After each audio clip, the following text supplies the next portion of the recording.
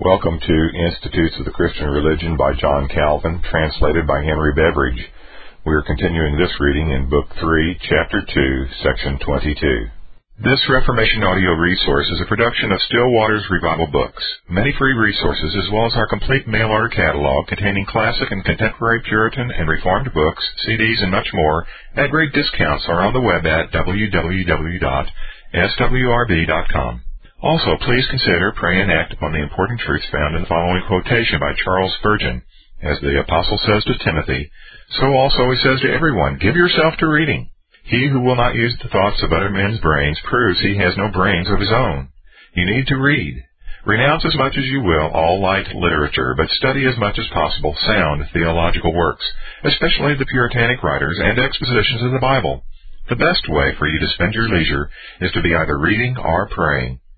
And now to SWRB's reading of Institutes of the Christian Religion by John Calvin, which we hope you will find to be a great blessing, and which we pray draws you nearer to the Lord Jesus Christ, for he is the way, the truth, and the life, and no man cometh unto the Father but by him. John 14:6. Section 20. The Apostle elegantly adverts to both in different passages. When he says, quote, we know in part, and we prophesy in part, unquote, and, quote, now we see through a glass darkly, unquote, 1 Corinthians 13, verses 9 and 12, he intimates how very minute a portion of divine wisdom is given to us in the present life.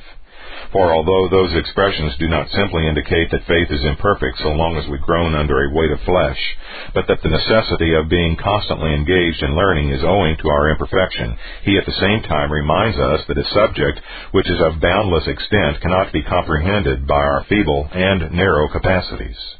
This Paul affirms of the whole church, each individual being retarded and impeded by his own ignorance from making so near an approach as were to be wished, but that the foretaste which we obtain from any minute portion of faith is certain, and by no means fallacious, he elsewhere shows when he affirms that, quote, we all, with open face beholding as in a glass the glory of the Lord, are changed into the same image, from glory to glory, even as by the Spirit of the Lord, unquote, 2 Corinthians 3, verse 18. In such degrees of ignorance, much doubt and trembling is necessarily implied, especially seeing that our heart is, by its own natural bias, prone to unbelief. To this we must add the temptations which, various in kind and infinite in number, are ever and anon violently assailing us. In particular, conscience itself, burdened with an incumbent load of sins, at one time complains and groans, at another accuses itself. At one time murmurs in secret, at another openly rebels. Therefore, whether adverse circumstances betoken the wrath of God, or conscience finds the subject and matter within itself, unbelief thence draws weapons and engines to put faith to flight, the aim of all its efforts being to make us think that God is adverse and hostile to us, and thus, instead of hoping for any assistance from him, to make us dread him as a deadly foe. Section 21. To withstand these assaults, faith arms and fortifies itself with the Word of God. When the temptation suggested is that God is an enemy because he afflicts, faith replies that while he afflicts, he is merciful, his chastening proceeding more from love than anger. To the thought that God is the avenger of wickedness, it opposes the pardon ready to be bestowed on all offenses whenever the sinner betakes himself to the divine mercy. Thus the pious mind, how much soever it may be agitated and torn, at length rises superior to all difficulties, and allows not its confidence in the divine mercy to be destroyed. Nay, rather, the disputes which exercise and disturb it tend to establish this confidence. A proof of this is that the saints, when the hand of God lies heaviest upon them, still lodge their complaints with him, and continue to invoke him when to all appearance he is least disposed to hear. But of what use were it to lament before him if they had no hope of solace? They never would invoke him did they not believe that he is ready to assist them. Thus the disciples, while reprimanded by their master for the weakness of their faith and crying out that they were perishing, still implored his aid. Matthew 8, verse 25. And he, in rebuking them for their want of faith, does not disown them or class them with unbelievers, but urges them to shake off the vice. Therefore, as we have already said, we again maintain that faith, remaining fixed in the believer's breast, never can be eradicated from it. However it may seem shaken and bent in this direction or in that, its flame is never so completely quenched as not at least to lurk under the embers. In this way it appears that the Word, which is an incorruptible seed, produces fruit similar to itself. Its germ never withers away utterly and perishes. The saints cannot have a stronger ground for despair than to feel that, according to present appearances, the hand of God is armed for their destruction, and yet Job thus declares the strength of his confidence, quote, "Though he slay me, yet will I trust in him," unquote. The truth is that unbelief reigns not in the hearts of believers, but only assails them from without, does not wound them mortally with its darts, but annoys them, or, at the utmost, gives them a wound which can be healed. Faith, as Paul declares in Ephesians 6, verse 16, is our shield, which, receiving these darts, either wards them off entirely, or at least breaks their force, and prevents them from reaching the vitals. Hence, when faith is shaken, it is just as when, by the violent blow of a javelin, a soldier standing firm is forced to step back and yield a little. And again, when faith is wounded, it is as if the shield were pierced, but not perforated by the blow. The pious mind will always rise and be able to say with David, quote, "Yea, though I walk through the valley of the shadow of death, I will fear no evil, for thou art with me," unquote. Psalm 23, verse 4. Doubtless it is a terrific thing to walk in the darkness of death, and it is impossible for our believers, however great their strength may be, not to shudder at it. But since the prevailing thought is that God is present and providing for their safety, the feeling of security overcomes that of fear. As Augustine says, whatever be the engines which the devil erects against us, as he cannot gain the heart where faith dwells, he is cast out. Thus, if we may judge by the event, not only do believers come off safe from every contest, so as to be ready, after a short repose, to descend again into the arena, but the saying of John in his epistle is fulfilled, quote, "This is the victory that overcometh the world, even our faith," unquote. 1 John 5, verse 4. It is not said that it will be victorious in a single fight, or a few, or some one assault, but that it will be victorious over the whole world, though it should be 1,000 times assailed. Section 22. There is another species of fear and trembling which, so far from impairing the security of faith, tends rather to establish it, namely, when believers, reflecting that the examples of the divine vengeance on the ungodly are a kind of beacons, warning them not to provoke the wrath of God by similar wickedness, keep anxious watch, or, taking a view of their own inherent wretchedness, learn their entire dependence on God, without whom they feel themselves to be fleeting and evanescent as the wind. For when the apostle sets before the Corinthians the scourges which the Lord in ancient times inflicted on the people of Israel, that they might be afraid of subjecting themselves to similar calamities, he does not in any degree destroy the ground of their confidence. He only shakes off their carnal torpor, which suppresses faith, but does not strengthen it. Nor, when he takes occasion from the case of the Israelites to exhort, quote, "Let him that thinketh he standeth take heed lest he fall," unquote, 1 Corinthians 10, verse 12, he does not bid us waver, as if we had no security for our steadfastness. He only removes arrogance and rash confidence in our strength, telling the Gentiles not to presume because the Jews had been cast off, and they had been admitted to their place. Romans 11, verse 20. In that passage, indeed, he is not addressing believers only, but also comprehends hypocrites, who gloried merely in external appearance. Nor is he addressing individuals, but contrasting the Jews and Gentiles, he first shows that the rejection of the former was a just punishment of their ingratitude and unbelief, and then exhorts the latter to beware lest pride and presumption deprive them of the grace of adoption, which had lately been transferred to them. For as in that rejection of the Jews there still remained some who were not excluded from the covenant of adoption, so there might be some among the Gentiles who, possessing no true faith, were only puffed up with vain carnal confidence, and so abused the goodness of God to their own destruction. But though you should hold that the words were addressed to elect believers, no inconsistency will follow. It is one thing, in order to prevent believers from indulging vain confidence, to repress the temerity which, from the remains of the flesh, sometimes gains upon them, and it is another thing to strike terror into their consciences, and prevent them from feeling secure in the mercy of God. Section 23. Then, when he bids us work out our salvation with fear and trembling, all he requires is that we accustom ourselves to think very meanly of our own strength, and confide in the strength of the Lord.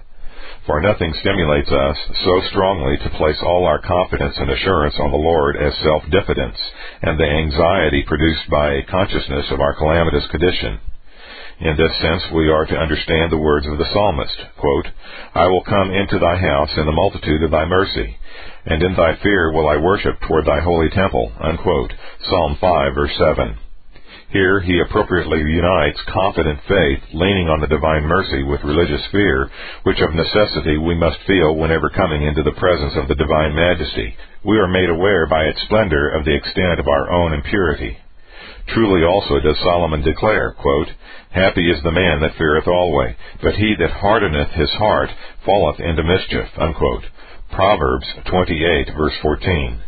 The fear he speaks of is that which renders us more cautious, not that which produces despondency. The fear which is felt when the mind, confounded in itself, resumes its equanimity in God, downcast in itself, takes courage in God, distrusting itself, breeds confidence in God. Hence there is nothing inconsistent in believers being afraid, and at the same time possessing secure consolation as they alternately behold their own vanity and direct their thoughts to the truth of God. How, it will be asked, can fear and faith dwell in the same mind? Just in the same way as sluggishness and anxiety can so dwell. The ungodly court a state of lethargy that the fear of God may not annoy them, and yet the judgment of God so urges that they cannot gain their desire. In the same way, God can train his people to humility and curb them by the bridle of modesty, while yet fighting bravely.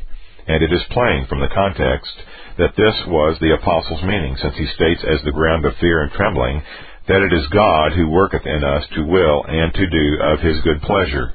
In the same sense must we understand the words of the prophet, quote, The children of Israel, unquote, quote, shall fear the Lord and his goodness in the latter days, unquote. Hosea 3, verse 5. For not only does piety beget reverence to God, but the sweet attractiveness of grace inspires a man, though desponding of himself at once with fear and admiration, making him feel his dependence on God and submit humbly to his power. Section 24. Here, however, we give no countenance to that most pestilential philosophy which some semi-papists are at present beginning to broach in corners. Unable to defend the gross doubt inculcated by the schoolmen, they have recourse to another fiction that they may compound a mixture of faith and unbelief. They admit that whenever we look to Christ, we are furnished with full ground for hope, but as we are ever unworthy of all the blessings which are offered us in Christ, they will have us to fluctuate and hesitate in the view of our unworthiness. In short, they give conscience a position between hope and fear, making it alternate by successive turns to the one and the other. Hope and fear, again, they place in complete contrast, the one falling as the other rises, and rising as the other falls. Thus Satan, finding the devices by which he was wont to destroy the certainty of faith too manifest to be now of any avail, is endeavoring by indirect methods to undermine it. But what kind of confidence is that which is ever and anon supplanted by despair? They tell you, if you look to Christ, salvation is certain. If you return to yourself, damnation is certain. Therefore your mind must be alternately ruled by diffidence and hope, as if we were to imagine Christ standing at a distance, and not rather dwelling in us. We expect salvation from him, not because he stands aloof from us, but because, engrafting us into his body, he not only makes us partakers of all his benefits, but also of himself. Therefore I thus retort the argument. If you look to yourself, damnation is certain. But since Christ has been communicated to you with all his benefits, so that all which is his is made yours, you become a member of him, and hence one with him. His righteousness covers your sins. His salvation extinguishes your condemnation.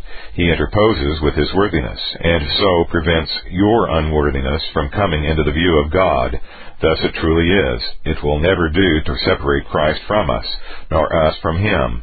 But we must, with both hands, keep firm hold of that alliance by which he has riveted us to himself. This the apostle teaches us, quote, The body is dead because of sin, but the spirit is life because of righteousness, unquote. Romans 8, verse 10. According to the frivolous trifling of these objectors, he ought to have said, Christ indeed has life in himself, but you, as you are sinners, remain liable to death and condemnation. Very different is his language. He tells us that the condemnation which we of ourselves deserve is annihilated by the salvation of Christ. And to confirm this, he employs the argument to which I have referred, viz., that Christ is not external to us, but dwells in us, and not only unites us to himself by an undivided bond of fellowship, but by a wondrous communion brings us daily into closer connection, until he becomes altogether one with us. And yet I deny not, as I lately said, that faith occasionally suffers certain interruptions when, by violent assault, its weakness is made to bend in this direction or in that, and its light is buried in the thick darkness of temptation. Still, happen what may, faith ceases not to long after God. Section 25. The same doctrine is taught by Bernard when he treats professedly on this subject in his 5th homily in the dedication of the temple. Quote, by the blessing of God, sometimes meditating on the soul, methinks I find in it, as it were, two contraries. When I look at it as it is in itself and of itself, the truest thing I can say of it is that it has been reduced to nothing. What need is there to enumerate each of its miseries? How burdened with sin, obscured with darkness, ensnared by allurements, teeming with lusts, ruled by passion, filled with delusions, ever prone to evil, inclined to every vice. Lastly, full of ignominy and confusion. If all its righteousnesses, when examined by the light of truth, are but as filthy rags, Isaiah 64, verse 6, what must we suppose its unrighteousness to be? Inner quote, if therefore the light that is in thee be darkness, how great is that darkness? Close inner quote, Matthew 6, verse 23. What then? Man doubtless has been made subject to vanity. Man has been reduced to nothing. Man is nothing, and yet how is he whom God exalts utterly nothing? How is he nothing to whom a divine heart has been given? Let us breathe again, brethren. Although we are nothing in our hearts, perhaps something of us may lurk in the heart of God. O Father of mercies, O Father of the miserable, how plantest thou thy heart in us? Where thy heart is, there is thy treasure also. But how are we thy treasure if we are nothing? All nations before thee are as nothing. Observe before thee, not within thee. Such are they in the judgment of thy truth, but not such in regard to thy affection. Thou callest the things which be not as though they were, and they are not, because thou callest them, inner quote, things that be not, close inner quote, and yet they are because thou callest them. For though they are not as to themselves, yet they are with thee according to the declaration of Paul. Inner quote, not of works, but of him that calleth. Close inner quote, close quotes. Romans 9, verse 11. He then goes on to say that the connection is wonderful in both points of view. Certainly things which are connected together do not mutually destroy each other. This he explains more clearly in this conclusion in the following terms, quote, if in both views we diligently consider what we are, in the one view our nothingness, in the other our greatness, I presume our glorying will seem restrained, but perhaps it is rather increased and confirmed because we glory not in ourselves, but in the Lord. Our thought is, if he determined to save us, we shall be delivered, and here we begin again to breathe. But ascending to a loftier height, let us seek the city of God. Let us seek the temple. Let us seek our home. Let us seek our spouse. I have not forgotten myself when, with fear and reverence, I say, we are in the heart of God. We are, by his dignifying, not by our own dignity. Unquote. Section 26. Moreover, the fear of the Lord, which is uniformly attributed to all the saints, and which in one passage is called, quote, the beginning of wisdom, unquote, in another, wisdom itself, although it is one, proceeds from a twofold cause. God is entitled to the reverence of a Father and a Lord. Hence he who desires duly to worship him will study to act the part both of an obedient son and a faithful servant. The obedience paid to God as a father he by his prophet terms honor. The service performed to him as a master he terms fear. Quote, a son honoreth his father, and a servant his master. If then I be a father, where is mine honor? And if I be a master, where is my fear? Unquote. Psalm 111, verse 10, Proverbs 1, verse 7, and 9, verse 10, and 15, verse 24, Job 28, verse 28, and Malachi 1, verse 6. But while he thus distinguishes between the two, it is obvious that he at the same time confounds them. The fear of the Lord, therefore, may be defined reverence mingled with honor and fear. It is not strange that the same mind can entertain both feelings, for he who considers with himself what kind of a Father God is to us will see sufficient reason, even were there no hell, why the thought of offending him should seem more dreadful than any death. But so prone is our carnal nature to indulgence in sin, that in order to curb it in every way we must also give place to the thought that all iniquity is abomination to the Master under whom we live, that those who by wicked lies provoke his anger will not escape his vengeance. Section 27. There is nothing repugnant to this in the observation of John. Quote, there is no fear in love, but perfect love casteth out fear, because fear hath torment. Unquote. 1 John 4, verse 18. For he is speaking of the fear of unbelief, between which and the fear of believers there is a wide difference. The wicked do not fear God from any unwillingness to offend him, provided they could so with impunity. But knowing that he is armed with power for vengeance, they tremble in dismay on hearing of his anger. And they thus dread his anger because they think it is impending over them, and they every moment expect it to fall upon their heads. But believers, as has been said, dread the offense even more than the punishment. They are not alarmed by the fear of punishment, as if it were impending over them, but are rendered the more cautious of doing anything to provoke it. Thus the apostle, addressing believers, says, quote, let no man deceive you with vain words, for because of these things the wrath of God cometh upon the children of disobedience. Unquote. Ephesians 5, verse 6, and Colossians 3, verse 6. He does not threaten that wrath will descend upon them, but he admonishes them, while they think how the wrath of God is prepared for the wicked on account of the crimes which he had enumerated, not to run the risk of provoking it. It seldom happens that mere threatenings have the effect of arousing the reprobate. Nay, becoming more callous and hardened when God thunders verbally from heaven, they obstinately persist in their rebellion. It is only when actually smitten by his hand that they are forced, whether they will or not, to fear. This fear the sacred writers term servile, and opposed to the free and voluntary fear which becomes sons. Some, by subtle distinction, have introduced an intermediate species, holding that forced and servile fear sometimes subdues the mind and leads spontaneously to proper fear. Section 28. The divine favor to which faith is said to have respect, we understand to include in it the possession of salvation and eternal life. For if, when God is propitious, no good thing can be wanting to us, we have ample security for our salvation, when assured of his love. Quote, turn us again, O God, and cause thy face to shine, unquote, says the prophet. Quote, and we shall be saved, unquote. Psalm 80, verse 3. Hence the Scriptures make the sum of our salvation to consist in the removal of all enmity, and our admission into favor, thus intimating that when God is reconciled, all danger is past, and everything good will befall us. Wherefore, faith apprehending the love of God has the promise both of the present and the future life, and ample security for all blessings. Ephesians 2, verse 14. The nature of this must be ascertained from the Word.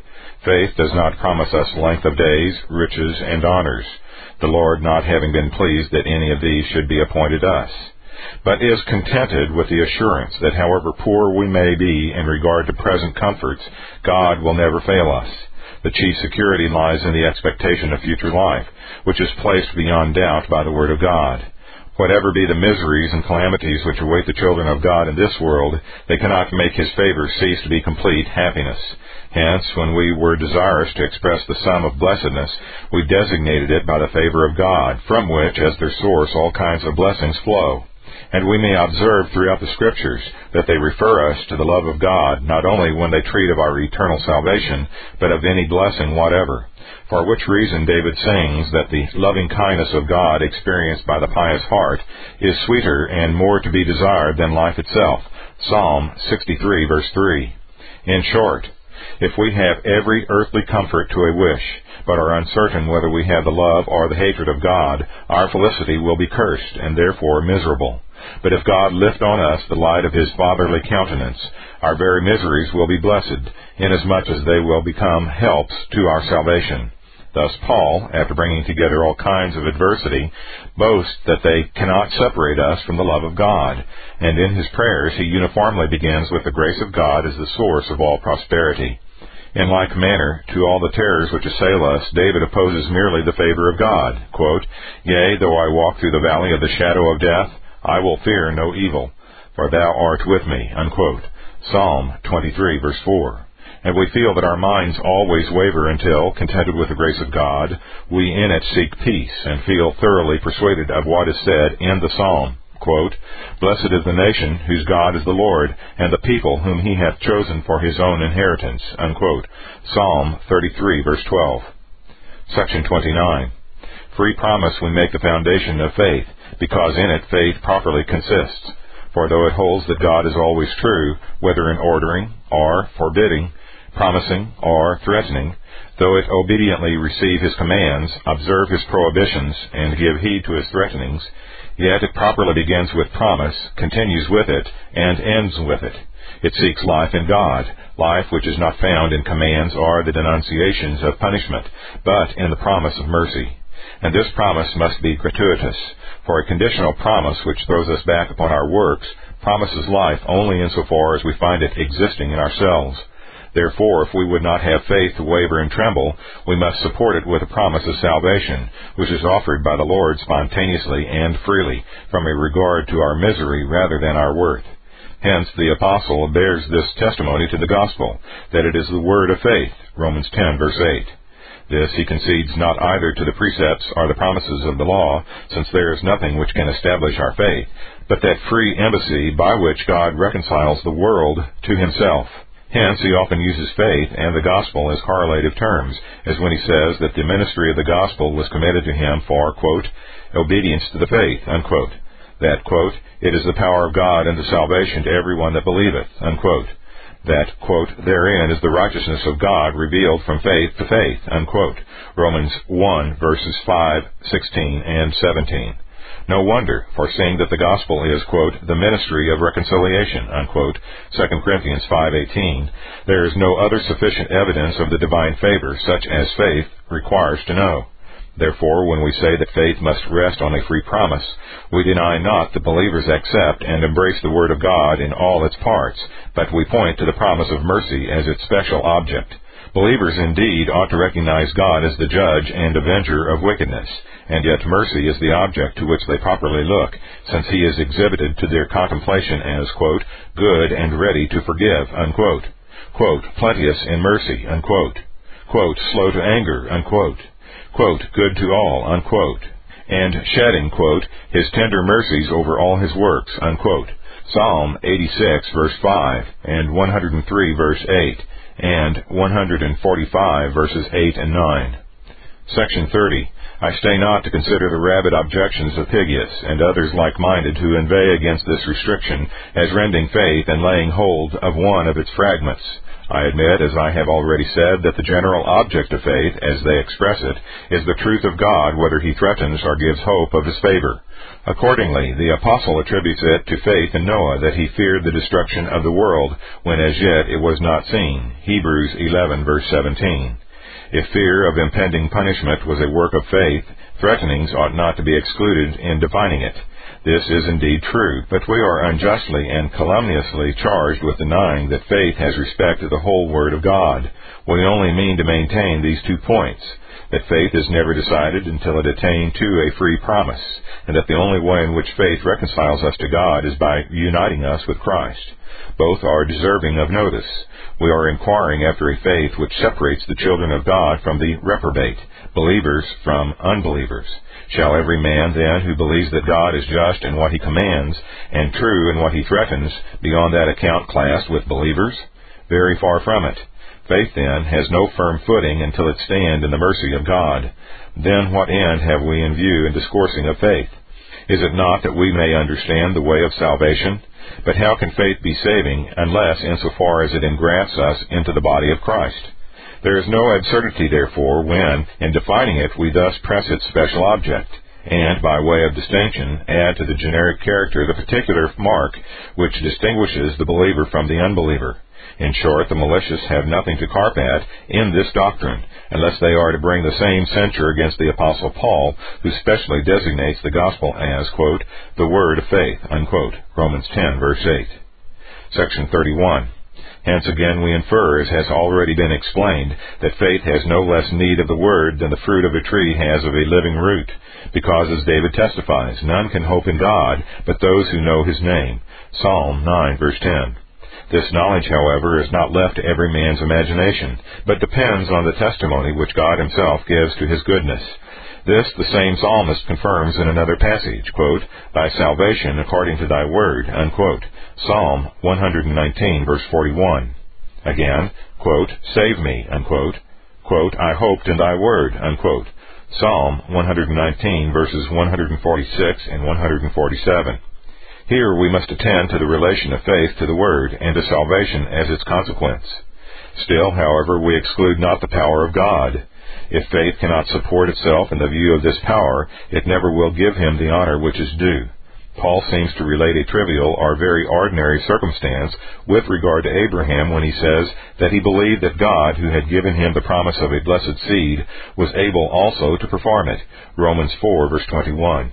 And in like manner, in another passage, he says of himself, quote, "I know whom I have believed, and am persuaded that he is able to keep that which I have committed unto him against that day," unquote.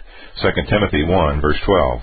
But let anyone consider with himself how he is ever and anon assailed with doubts in regard to the power of God, and he will readily perceive that those who duly magnify it have made no small progress in faith.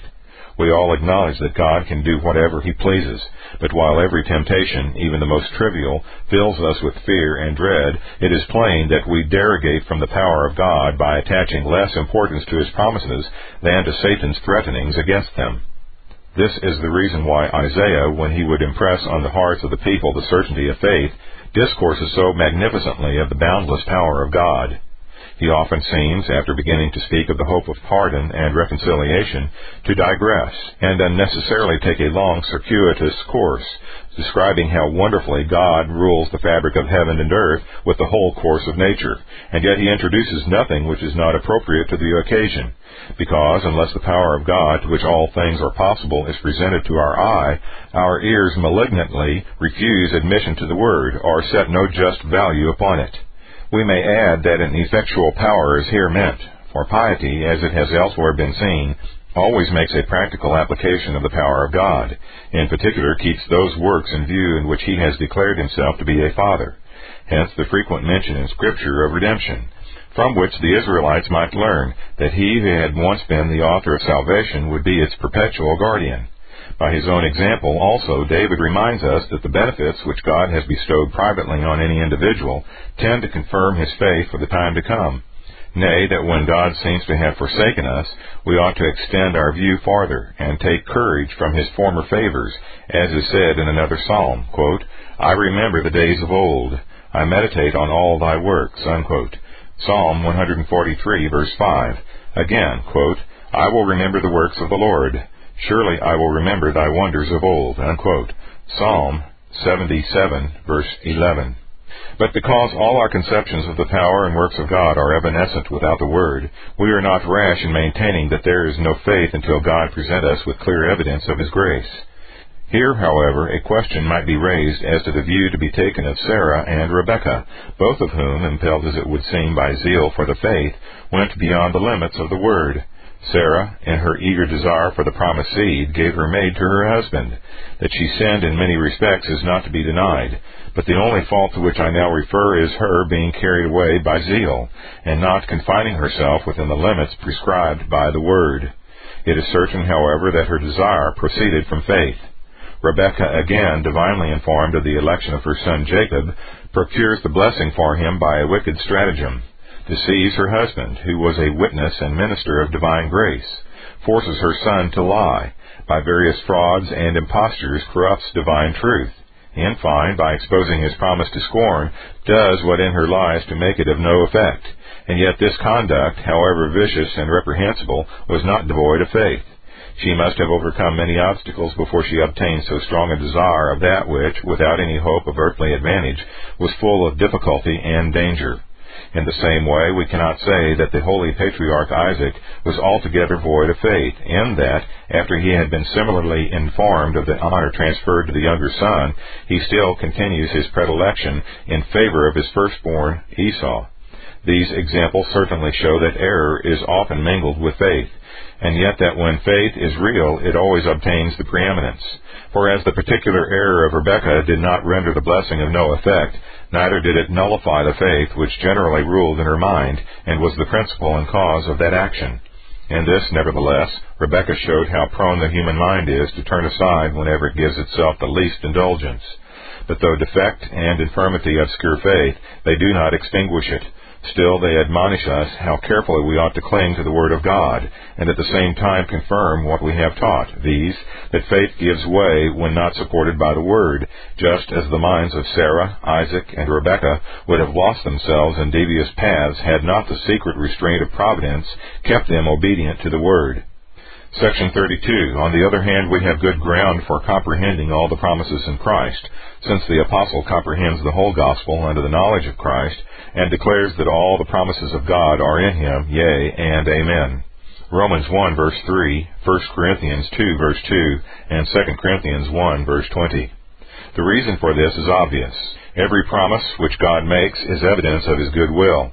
This is invariably true, and is not inconsistent with the fact that the large benefits which the divine liberality is constantly bestowing on the wicked are preparing them for a heavier judgment. As they neither think that these proceed from the hand of the Lord, nor acknowledge them as his, or if they do so acknowledge them, never regard them as proofs of his favor, they are in no respect more instructed thereby in his mercy than brute beasts, which, according to their condition, enjoy the same liberality, and yet never look beyond it. Still, it is true that by rejecting the promises generally offered to them, they subject themselves to severer punishment. For though it is only when the promises are received in faith that their efficacy is manifested, still their reality and power are never extinguished by our infidelity or ingratitude. Therefore, when the Lord, by his promises, invites us not only to enjoy the fruits of his kindness, but also to meditate upon them, he at the same time declares his love. Thus, we are brought back to our statement that every promise is a manifestation of the divine favor toward us. Now, without controversy, God loves no man out of Christ. He is the beloved Son, in whom the love of the Father dwells, and from whom it afterwards extends to us. Thus Paul says, quote, in whom he hath made us accepted in the beloved, unquote. Ephesians 1, verse 6. It is by his intervention, therefore, that love is diffused so as to reach us. Accordingly, in another passage, the Apostle calls Christ, quote, our peace, unquote, Ephesians 2, verse 14, and also represents him as the bond by which the Father is united to us in paternal affection, Romans 8, verse 3. It follows that whenever any promise is made to us, we must turn our eyes toward Christ. Hence, with good reason, Paul declares that in him all the promises of God are confirmed and completed, Romans 15, verse 8. Some examples are brought forward as repugnant to this view. When Naaman the Syrian made inquiry at the prophet as to the true mode of worshiping God, we cannot, it is said, suppose that he was informed of the mediator, and yet he is commended for his piety, 2 Kings 5, verses 17 through 19. Nor could Cornelius, a Roman heathen, be acquainted with what was not known to all the Jews, and at best known obscurely, and yet his alms and prayers were acceptable to God, Acts 10, verse 31, while the prophet by his answer approved of the sacrifices of Naaman. In both, this must have been the result of faith. In like manner, the eunuch to whom Philip was sent, had he not been endued with some degree of faith, never would have incurred the fatigue and expense of a long and difficult journey to obtain an opportunity of worship, Acts 8, verses 27 and 31. And yet we see how, when interrogated by Philip, he betrays his ignorance of the mediator. I admit that, in some respect, their faith was not explicit either as to the person of Christ or the power and office assigned him by the Father. Still, it is certain that they were imbued with principles which might give some, though a slender, foretaste of Christ. This should not be thought strange, for the eunuch would not have hastened from a distant country to Jerusalem to an unknown God, nor could Cornelius, after having once embraced the Jewish religion, have lived so long in Judea without becoming acquainted with the rudiments of sound doctrine. In regard to Naaman, it is absurd to suppose that Elisha, while he gave him many minute precepts, said nothing of the principal matter.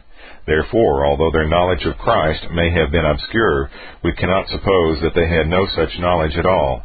They used the sacrifices of the law and must have distinguished them from the spurious sacrifices of the Gentiles by the end to which they referred, viz., Christ. Section 33. A simple external manifestation of the Word ought to be amply sufficient to produce faith, did not our blindness and perverseness prevent. But such is the proneness of our mind to vanity, that it can never adhere to the truth of God, and such its dullness, that it is always blind even in His light. Hence, without the illumination of the Spirit, the Word has no effect, and hence also it is obvious that faith is something higher than human understanding. Nor were it sufficient for the mind to be illumined by the Spirit of God unless the heart also were strengthened and supported by His power. Here the schoolmen go completely astray, dwelling entirely in their consideration of faith on the bare, simple assent of the understanding, and altogether overlooking confidence and security of heart. Faith is a special gift of God in both ways, in purifying the mind so as to give it a relish for divine truth, and afterwards in establishing it therein. For the Spirit does not merely originate faith, but gradually increases it, until by its means He conducts us into the heavenly kingdom. Quote, "That good thing which was committed unto thee," unquote, says Paul, quote, "keep by the Holy Ghost which dwelleth in us," unquote, 2 Timothy 1, verse 14. In what sense Paul says, in Galatians 3, verse 2, that the Spirit is given by the hearing of faith may be easily explained. If there were only a single gift of the Spirit, He who is the author and cause of faith could not without absurdity be said to be its effect. But after celebrating the gifts with which God adorns His church, and by successive additions of faith leads it to perfection, there is nothing strange in His ascribing to faith the very gifts which faith prepares us for receiving. It seems to some paradoxical when it is said that none can believe Christ save those to whom it is given. But this is partly because they do not observe how recondite and sublime heavenly wisdom is, or how dull the mind of man in discerning divine mysteries, and partly because they pay no regard to that firm and stable constancy of heart which is the chief part of faith. Section 34. But as Paul argues, quote, "What man knoweth the things of a man, save the spirit of man which is in him? Even so the things of God knoweth no man, but the Spirit of God," unquote. 1 Corinthians 2, verse 11. If in regard to divine truth we hesitate even as to those things which we see with the bodily eye, how can we be firm and steadfast in regard to those divine promises which neither the eye sees nor the mind comprehends? Here human discernment is so defective and lost that the first step of advancement in the school of Christ is to renounce it. Matthew 11, verse 25, and Luke 10, verse 21. Like a veil interposed, it prevents us from beholding divine mysteries, which are revealed only to babes. Quote, "Flesh and blood," unquote, "doth not reveal them." Matthew 16, verse 17. Quote, "The natural man receiveth not the things of the Spirit of God, for they are foolishness unto him. Neither can he know them, for they are spiritually discerned," unquote. 1 Corinthians 2, verse 14. The supplies of the Holy Spirit are therefore necessary, or rather His agency is here the only strength. Quote, "For who hath known the mind of the Lord, or who hath been His counselor?" Unquote. Romans 11, verse 34. But, quote, "The Spirit searcheth all things, yea, the deep things of God," unquote. 1 Corinthians 2, verse 10. Thus it is that we attain to the mind of Christ. Quote, "No man can come to me, except the Father which hath sent me draw him, and I will raise him up at the last day," unquote. Quote, "Every man therefore that hath heard and learned of the Father cometh unto me. Not that any man hath seen the Father, save he which is of God, he hath seen the Father," unquote. John 6, verses 44, 45, and 46. Therefore, as we cannot possibly come to Christ unless drawn by the Spirit, so when we are drawn, we are both in mind and spirit exalted far above our own understanding. For the soul, when illumined by Him, receives as it were a new eye, enabling it to contemplate heavenly mysteries, by the splendor of which it was previously dazzled. And thus, indeed, it is only when the human intellect is irradiated by the light of the Holy Spirit that it begins to have a taste of those things which pertain to the kingdom of God. Previously it was too stupid and senseless to have any relish for them. Hence our Savior, when clearly declaring the mysteries of the kingdom to the two disciples, makes no impression till He opens their minds to understand the Scriptures. Luke 24, verses 27 and 45. Hence also, though He had taught the apostles with His own divine lips, it was still necessary to send the Spirit of truth to instill into their minds the same doctrine which they had heard with their ears. The word is, in regard to those to whom it is preached, like the sun which shines upon all, but is of no use to the blind. In this matter we are all naturally blind, and hence the word cannot penetrate our mind unless the Spirit, that internal teacher, by his enlightening power, makes an entrance for it. Section 35. Having elsewhere shown more fully, when treating of the corruption of our nature, how little able men are to believe, Book 2, Chapters 2 and 3. I will not fatigue the reader by again repeating it. Let it suffice to observe that the spirit of faith is used by Paul as synonymous with the very faith which we receive from the Spirit, but which we have not naturally. 2 Corinthians 4, verse 13. Accordingly, he prays for the Thessalonians, quote, that our God would count you worthy of this calling, and fulfill all the good pleasure of his goodness, and the work of faith with power, unquote. 2 Thessalonians 1, verse 2. Here, by designating faith the work of God, and distinguishing it by way of epithet, appropriately calling it his good pleasure, he declares that it is not of man's own nature, and not contented with this, he adds, that it is an illustration of divine power. In addressing the Corinthians, when he tells them that faith stands not, quote, in the wisdom of man, but in the power of God, unquote, 1 Corinthians 2, verse 4, he is no doubt speaking of external miracles. But as the reprobate are blinded when they behold them, he also includes that internal seal of which he elsewhere makes mention. And the better to display his liberality in this most excellent gift, God does not bestow it upon all promiscuously, but by special privilege imparts it to whom he will. To this effect we have already quoted passages of Scripture, as to which Augustine, their faithful expositor, exclaims, quote, our Savior, to teach that faith in him is a gift, not a merit, says, inner quote, no man can come to me except the Father which hath sent me draw him, close inner quote. John 6, verse 44. It is strange when two persons hear, the one despises, the other ascends. Let him who despises impute it to himself. Let him who ascends not arrogate it to himself, close quotes. In another passage he asks, quote, wherefore is it given to the one and not to the other? I am not ashamed to say, this is one of the deep things of the cross. From some unknown depth of the judgments of God, which we cannot scrutinize, all our ability proceeds. I see that I am able, but how I am able I see not. This far only I see, that it is of God. But why the one and not the other? This is too great for me. It is an abyss, a depth of the cross. I can cry out with wonder, not discuss and demonstrate, unquote. The whole comes to this, that Christ, when he produces faith in us by the agency of his Spirit, at the same time engrafts us into his body, that we may become partakers of all blessings. Section 36. The next thing necessary is that what the mind has imbibed be transferred into the heart. The word is not received in faith when it merely flutters in the brain, but when it has taken deep root in the heart and become an invincible bulwark to withstand and repel all the assaults of temptation. But if the illumination of the Spirit is the true source of understanding in the intellect, much more manifest is his agency in the confirmation of the heart, inasmuch as there is more distrust in the heart than blindness in the mind, and it is more difficult to inspire the soul with security than to imbue it with knowledge. Hence the Spirit performs the part of a seal, sealing upon our hearts the very promises, the certainty of which was previously impressed upon our minds. It also serves as an earnest in establishing and confirming these promises. Thus the Apostle says, quote, in whom also, after that ye believed, ye were sealed with that Holy Spirit of promise, which is the earnest of our inheritance, unquote. Ephesians 1, verses 13 and 14. You see how he teaches that the hearts of believers are stamped with the Spirit as with a seal, and calls it the Spirit of promise, because it ratifies the gospel to us.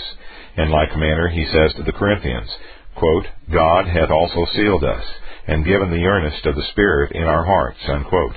2 Corinthians 1, verse 22.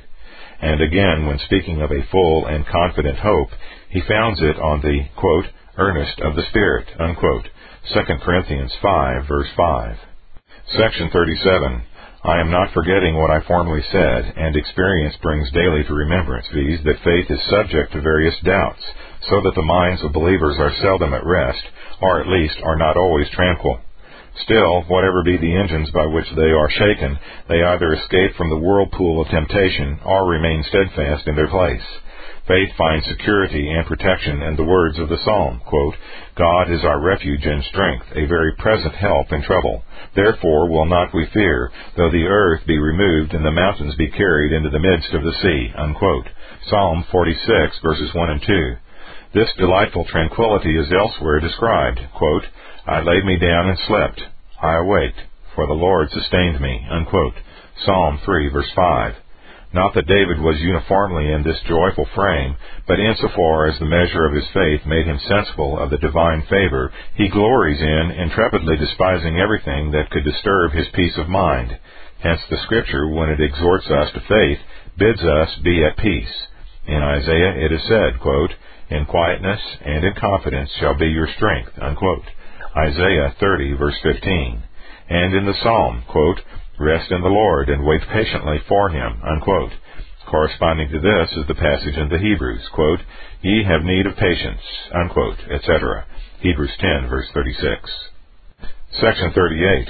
Hence we may judge how pernicious is the scholastic dogma, that we can have no stronger evidence of the divine favor toward us than moral conjecture, according as each individual deems himself not unworthy of it. Doubtless, if we are to determine by our works in what way the Lord stands affected towards us, I admit that we cannot even get the length of a feeble conjecture.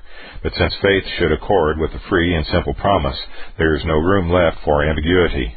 With what kind of confidence, pray, shall we be armed if we reason in this way? God is propitious to us, provided we deserve it by the purity of our lives. But since we have reserved this subject for discussion in its proper place, we shall not prosecute it farther at present, especially seeing it is already plain that nothing is more adverse to faith than conjecture, or any other feeling akin to doubt. Nothing can be worse than their perversion of the passage of Ecclesiastes, which is ever in their mouths. Quote, no man knoweth either love or hatred by all that is before them, unquote. Ecclesiastes 9, verse 1. For without insisting that the passage is erroneously rendered in the common version, even a child cannot fail to perceive what Solomon's meaning is, viz., that anyone who would ascertain from the present state of things who are in the favor or under the displeasure of God labors in vain, and torments himself to no useful purpose, since, quote, all things come alike to all, unquote. Quote, to him that sacrificeth, and to him that sacrificeth not, unquote.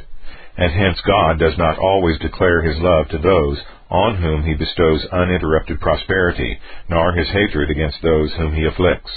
And it tends to prove the vanity of the human intellect, that it is so completely in the dark as to matters which it is of the highest importance to know. Thus Solomon had said a little before, quote, that which befalleth the sons of men befalleth beasts, even one thing befalleth them. As the one dieth, so dieth the other, unquote. Ecclesiastes 3, verse 19. Were anyone then to infer that we hold the immortality of the soul by conjecture merely, would he not justly be deemed insane? Are those then sane who cannot obtain any certainty of the divine favor because the carnal eye is now unable to discern it from the present appearance of the world?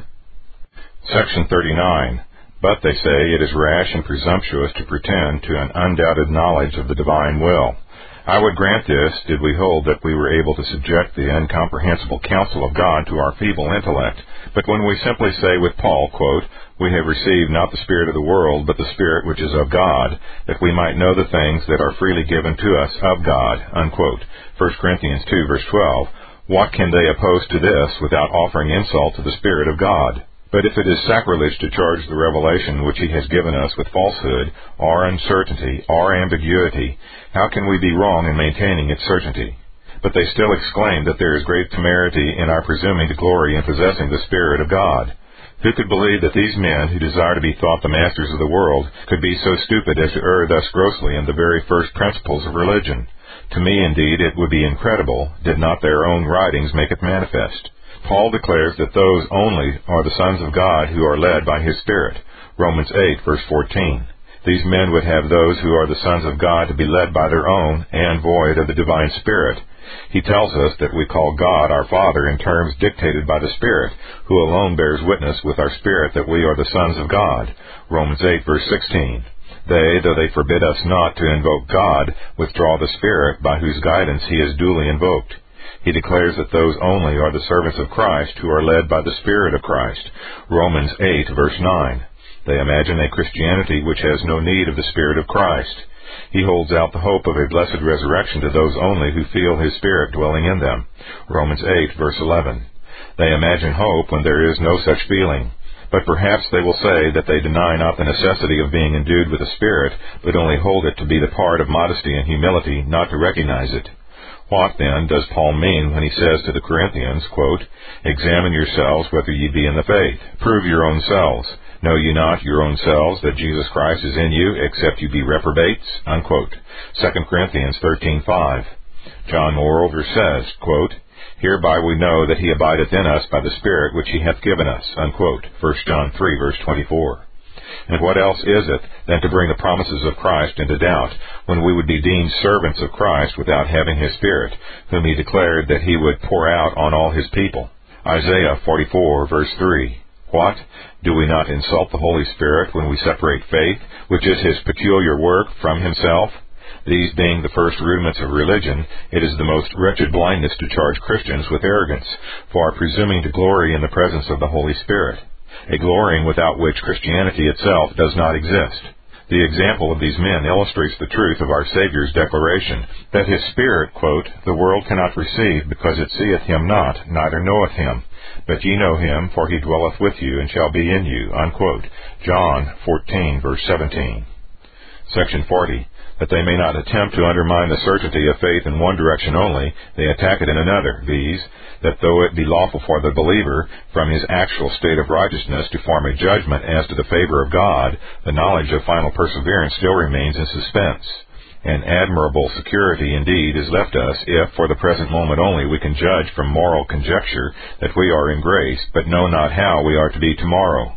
Very different is the language of the Apostle, quote, "I am persuaded that neither death, nor life, nor angels, nor principalities, nor powers, nor things present, nor things to come, nor height, nor depth, nor any other creature shall be able to separate us from the love of God, which is in Christ Jesus our Lord." Unquote.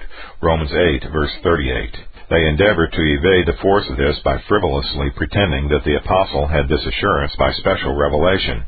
They are too well caught thus to escape, for in that passage he is treating not of his individual experience, but of the blessings which all believers in common derive from faith. But then Paul, in another passage, alarms us by the mention of our weakness and inconstancy. Quote, "Let him that thinketh he standeth take heed lest he fall." Unquote. 1 Corinthians 10, verse 12. True. But this he says not to inspire us with terror, but that we may learn to humble ourselves under the mighty hand of God, as Peter explains, 1 Peter 5, verse 6. Then how preposterous is it to limit the certainty of faith to a point of time, seeing it is the property of faith to pass beyond the whole course of this life and stretch forward to a future immortality. Therefore, since believers owe it to the favor of God that, enlightened by His Spirit, they through faith enjoy the prospect of heavenly life, there is so far from an approach to arrogance in such glorying that any one ashamed to confess it, instead of testifying modesty or submission, rather betrays extreme ingratitude by maliciously suppressing the divine goodness. Section 41. Since the nature of faith could not be better or more clearly evinced than by the substance of the promise on which it leans as its proper foundation, and without which it immediately falls or rather vanishes away, we have derived our definition from it, a definition, however, not at all at variance with that definition, or rather description, which the Apostle accommodates to his discourse, when he says that faith is, quote, "the substance of things hoped for, the evidence of things not seen." Unquote. Hebrews 11, verse 1.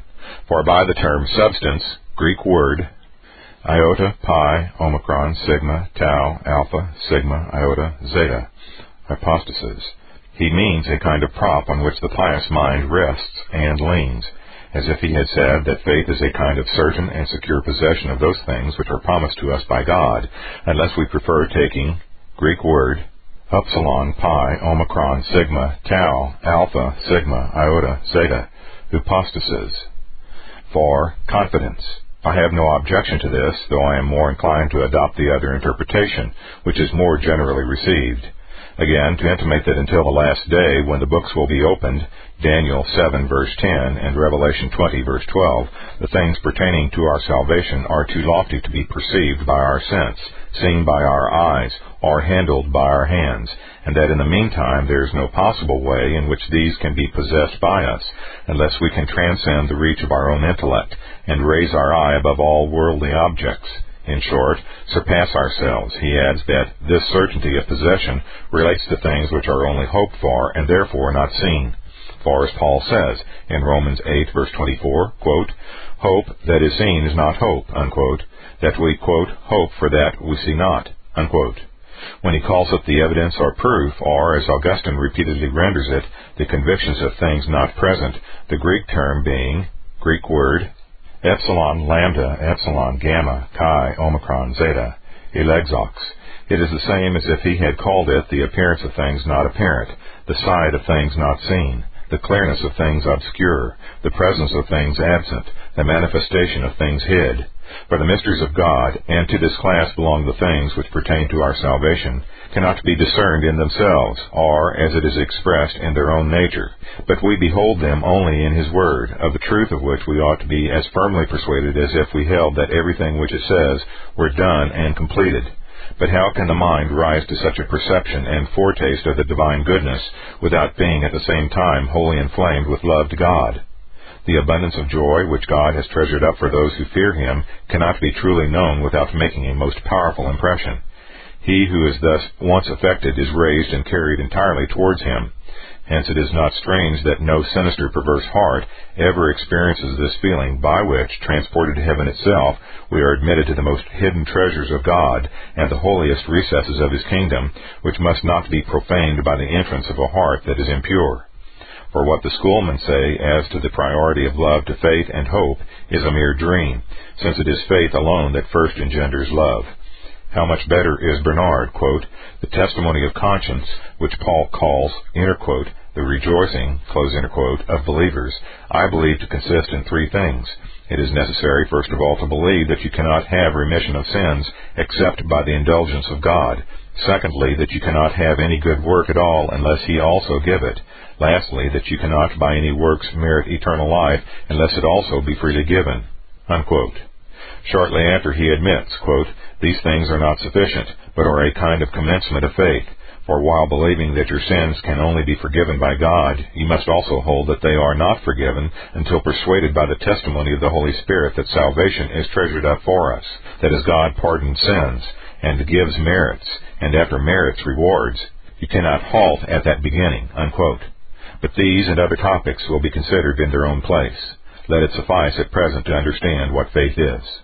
Section 42. Wherever this living faith exists, it must have the hope of eternal life as its inseparable companion, or rather must of itself beget and manifest it.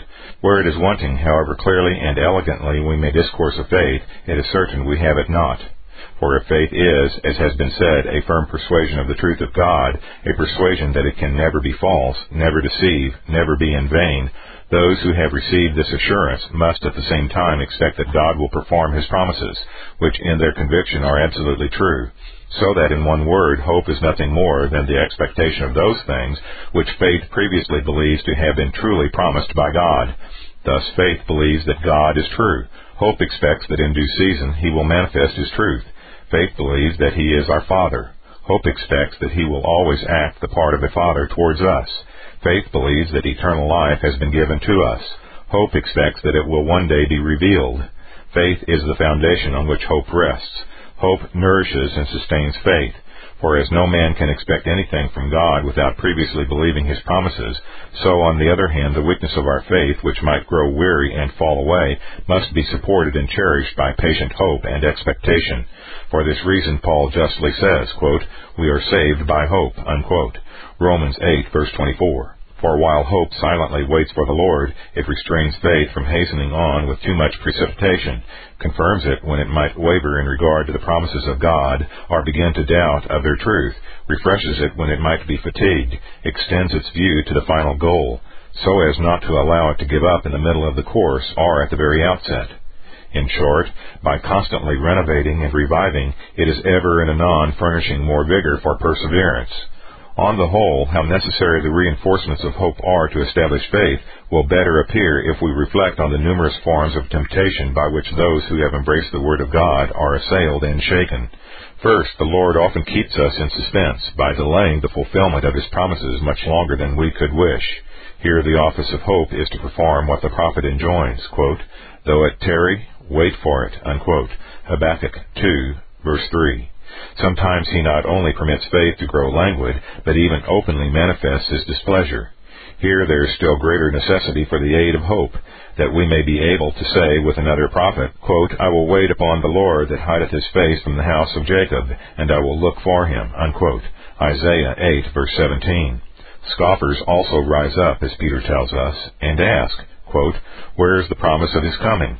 For since the fathers fell asleep, all things continue as they were from the beginning of the creation," unquote.